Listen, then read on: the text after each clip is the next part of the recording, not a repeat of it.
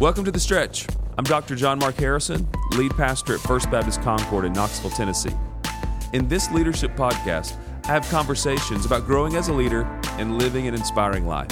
When we stretch, we grow. So let's grow. Hey everybody, excited about The Stretch today. We've got Mayor Glenn Jacobs with us. And Glenn, thanks for joining us, and we're excited about this time today. Thanks, John Mark. Appreciate it. Thanks for having me. Absolutely. Hey, we talk many times, and so thankful for your leadership here. But I think it's helpful for all of us as we just hear your story of coming to faith in Christ. So why don't you take a minute and talk about your relationship with the Lord and how the Lord's brought you here. I grew up Catholic. My dad was Catholic. My mom was Presbyterian, and I would always go with Dad to Mass. We lived out in the country, and actually the closest Catholic church was probably half an hour away.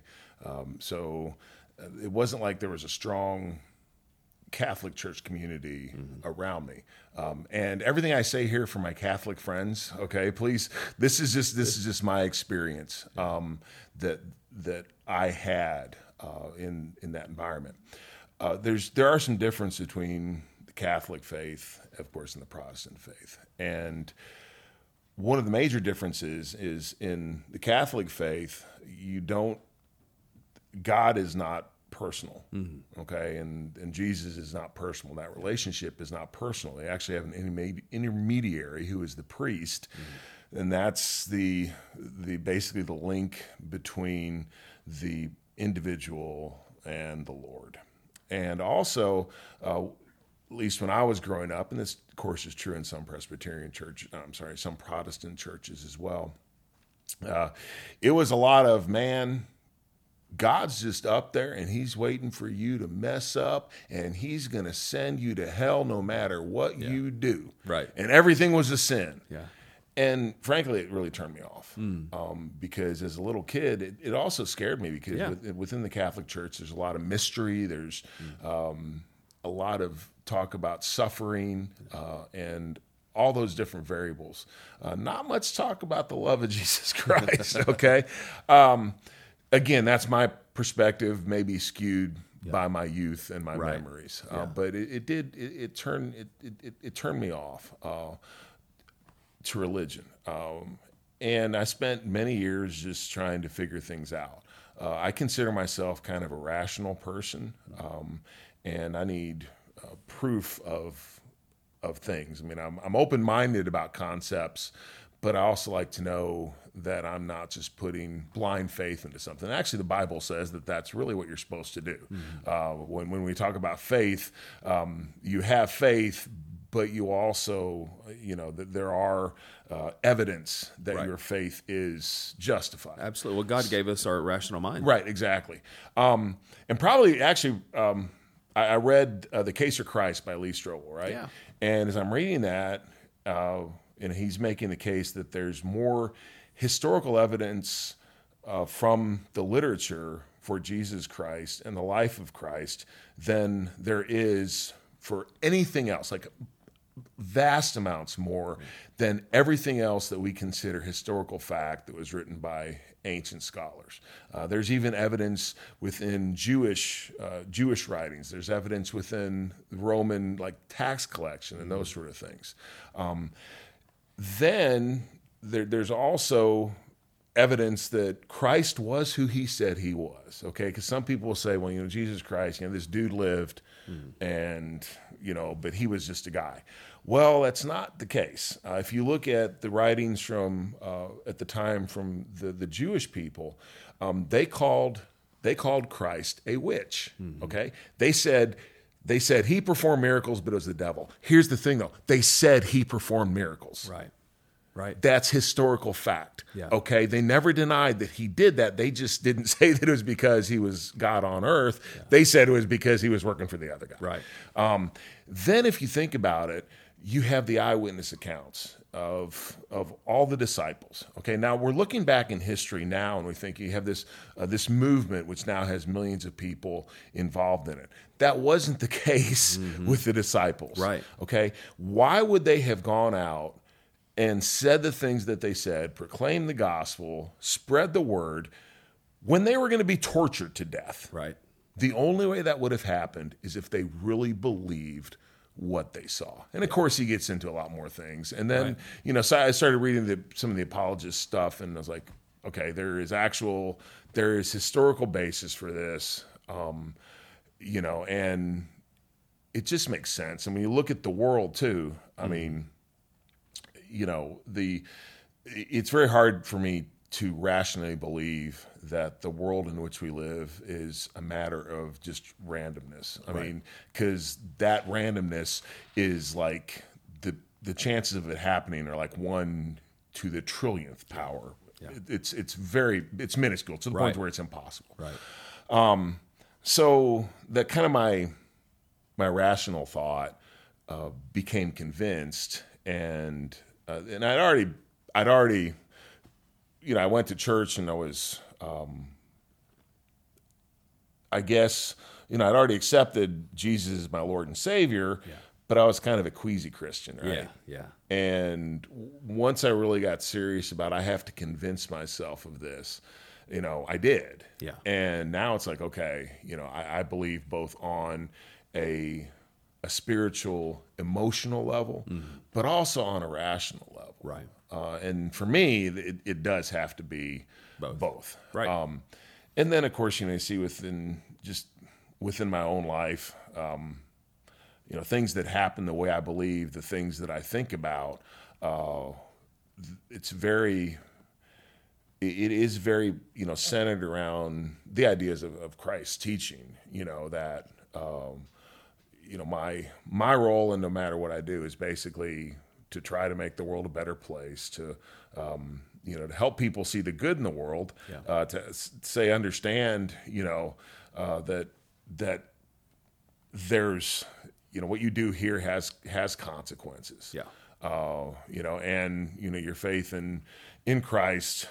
And one thing I have a problem with, this might make people mad, is Sunday Christians. People go to church, and they're very pious on Sundays, and the rest of the week it's out the window. Right. And that doesn't necessarily, mean that I judge people, but I do try to take the things that I hear about on Sundays, that attitude, and I try to keep that with me through the rest of the week, as much as I possibly can.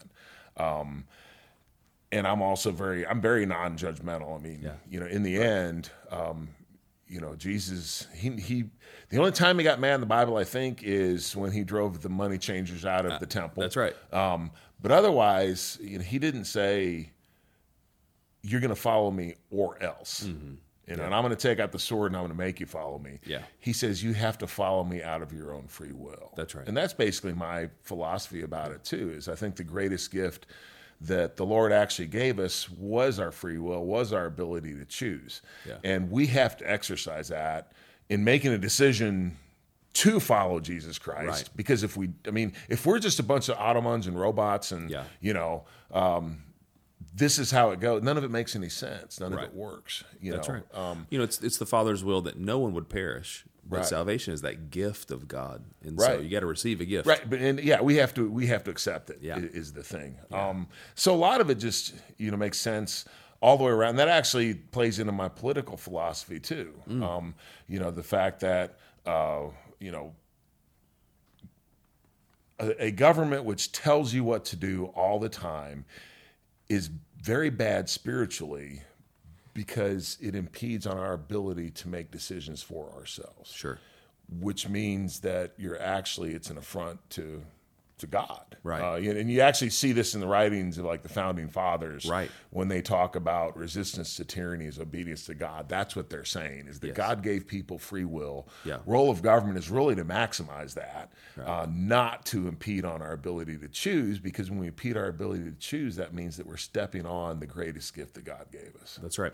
It's interesting to think about, like, God ordained government, and you just hit the nail on the head. Like, God ordained government not to control, but keep peace and facilitate community, but to enable people, to make much of their lives and the Lord in their life in many ways. To maximize our ability, to exercise that free will that we were given. Yeah, it's kind of where I'm at. No, that's great. That's great. So I want to talk more about your background too, because, you know, when you became mayor here in Knox County, I mean, you were really a political outsider, but God has always been giving you platforms to accomplish that mission that He sent you on. So take us through the journey. Sure. So you know, you come out of college and you begin to wrestle, which, you know, for us as dudes, like, we grew up all watching that. So you begin to do that, and so take us through that journey of kind of coming into who you believe God's called you to be, and then now how you're using that as a politician. It actually begins before I left college. Wow. Because I'd played sports all my life. When I was a little kid, I wanted to play baseball. I was a big fan of the St. Louis Cardinals, and I wanted to play baseball for the Cardinals. I wasn't a very good baseball player. In fact, I was a pathetic baseball player. So, because I was awkward, tall, gangly, very uncoordinated. That played into my favor. I started playing basketball. I was pretty good at basketball, earned a scholarship playing basketball to go to it's Truman State University now. When I got to college, I hadn't lifted weights in high school. So when I got to college, I started lifting weights, and I blew up. Right. And so when my eligibility was up in basketball, the football coach, it was a Division II school, so the football coach, I remember one day he was on the sidelines watching basketball practice. And he finally comes to me. He's like, "Man, you need to play football, dude." He's like, "You weigh 290 pounds on the basketball court. Right. You know." He's like, "You need to come play for me."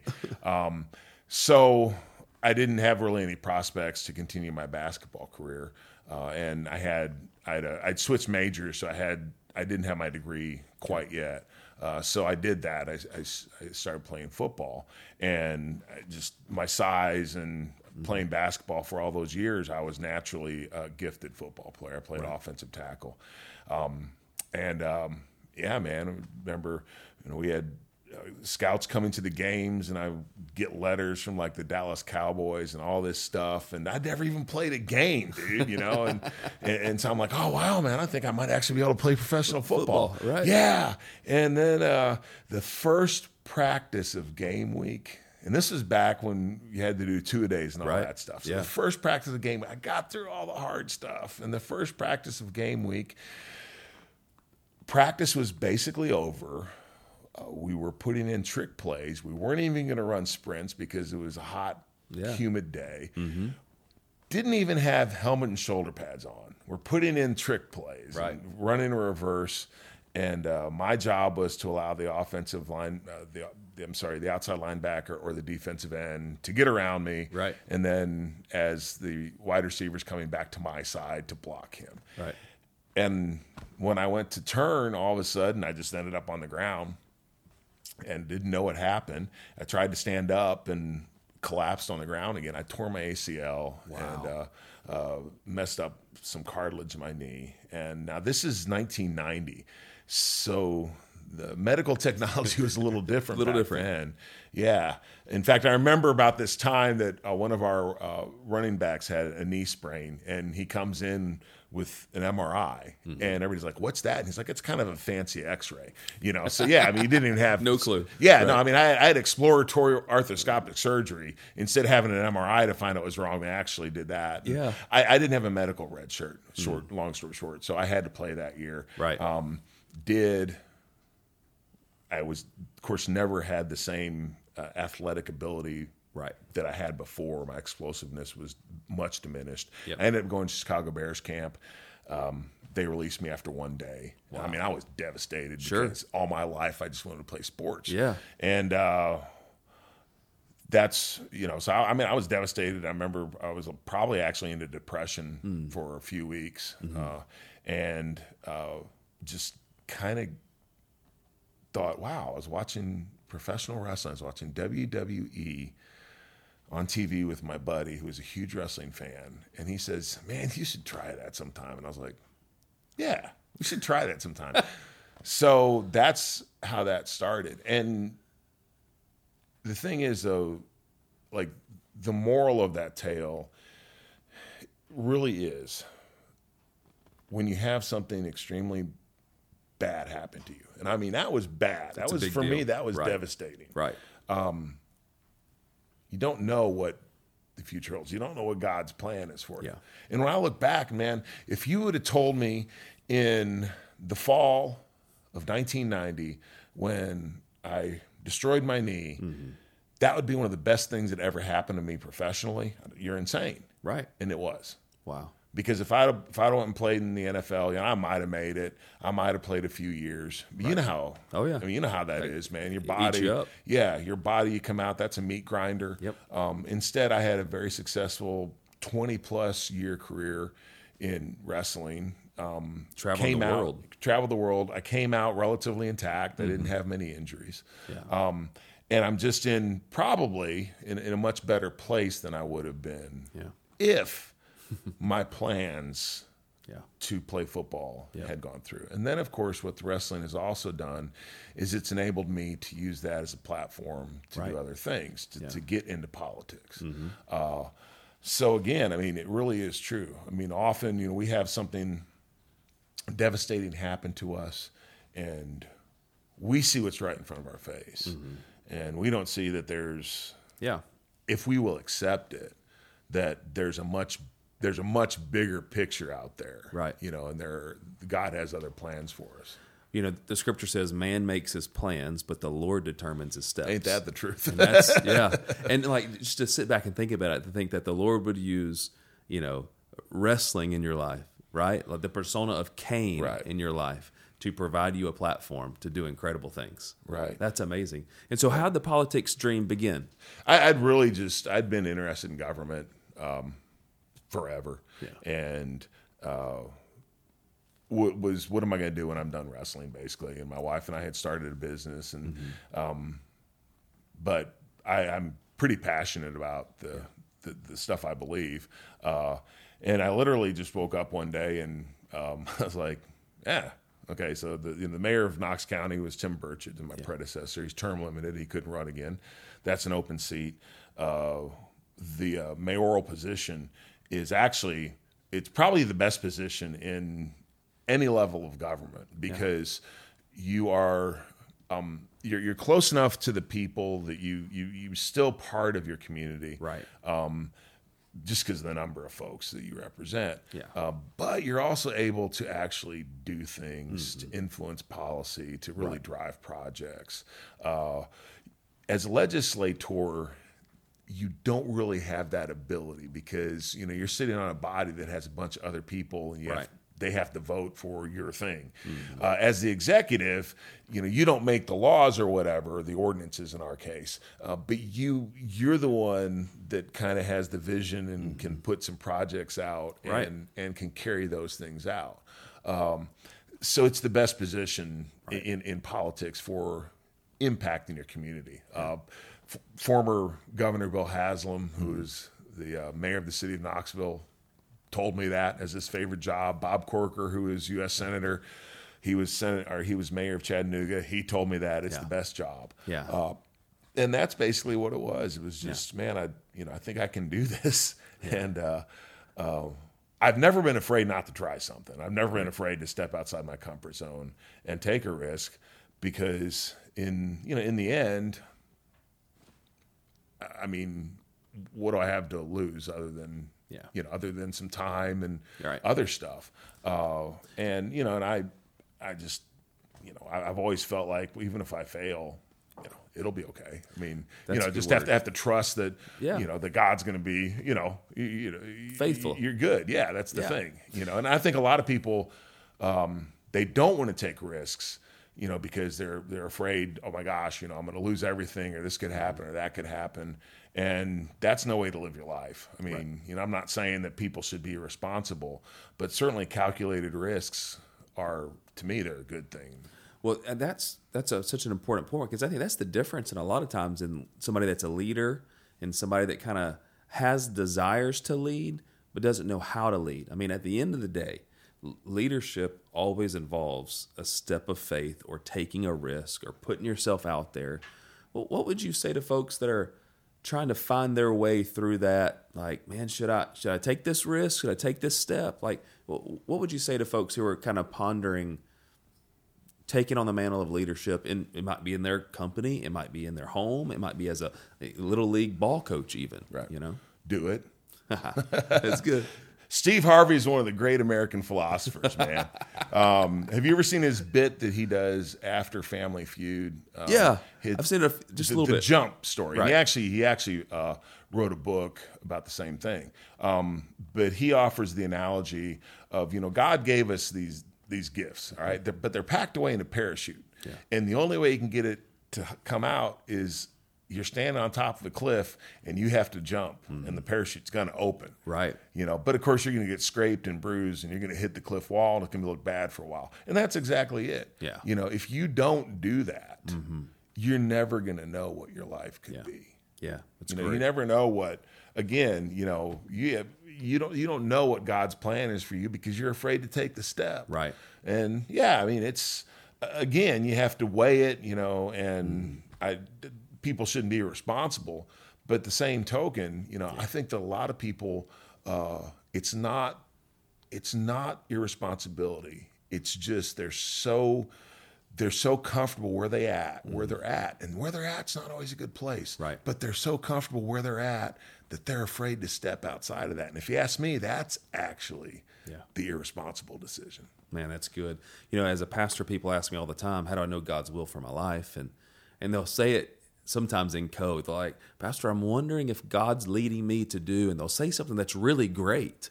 And the sarcastic side of me wants to go, no, it's probably not the Lord that wants you to do something that encourages people, that blesses people. It's just like, if it honors the Lord Jesus, if it's something that it uses a way that he's gifted you, I'm with you. I think you've got to. Yeah. You've got to take that And risk. I think inherently people just, you have intuition. Yeah. And Yeah. you know what to do. Yeah. It's just a matter of, what I find too is that people, they're really afraid to make a decision. Mm-hmm. And when you make a decision, it's literally landing on the beach and burning the boats so you can't go back. Right.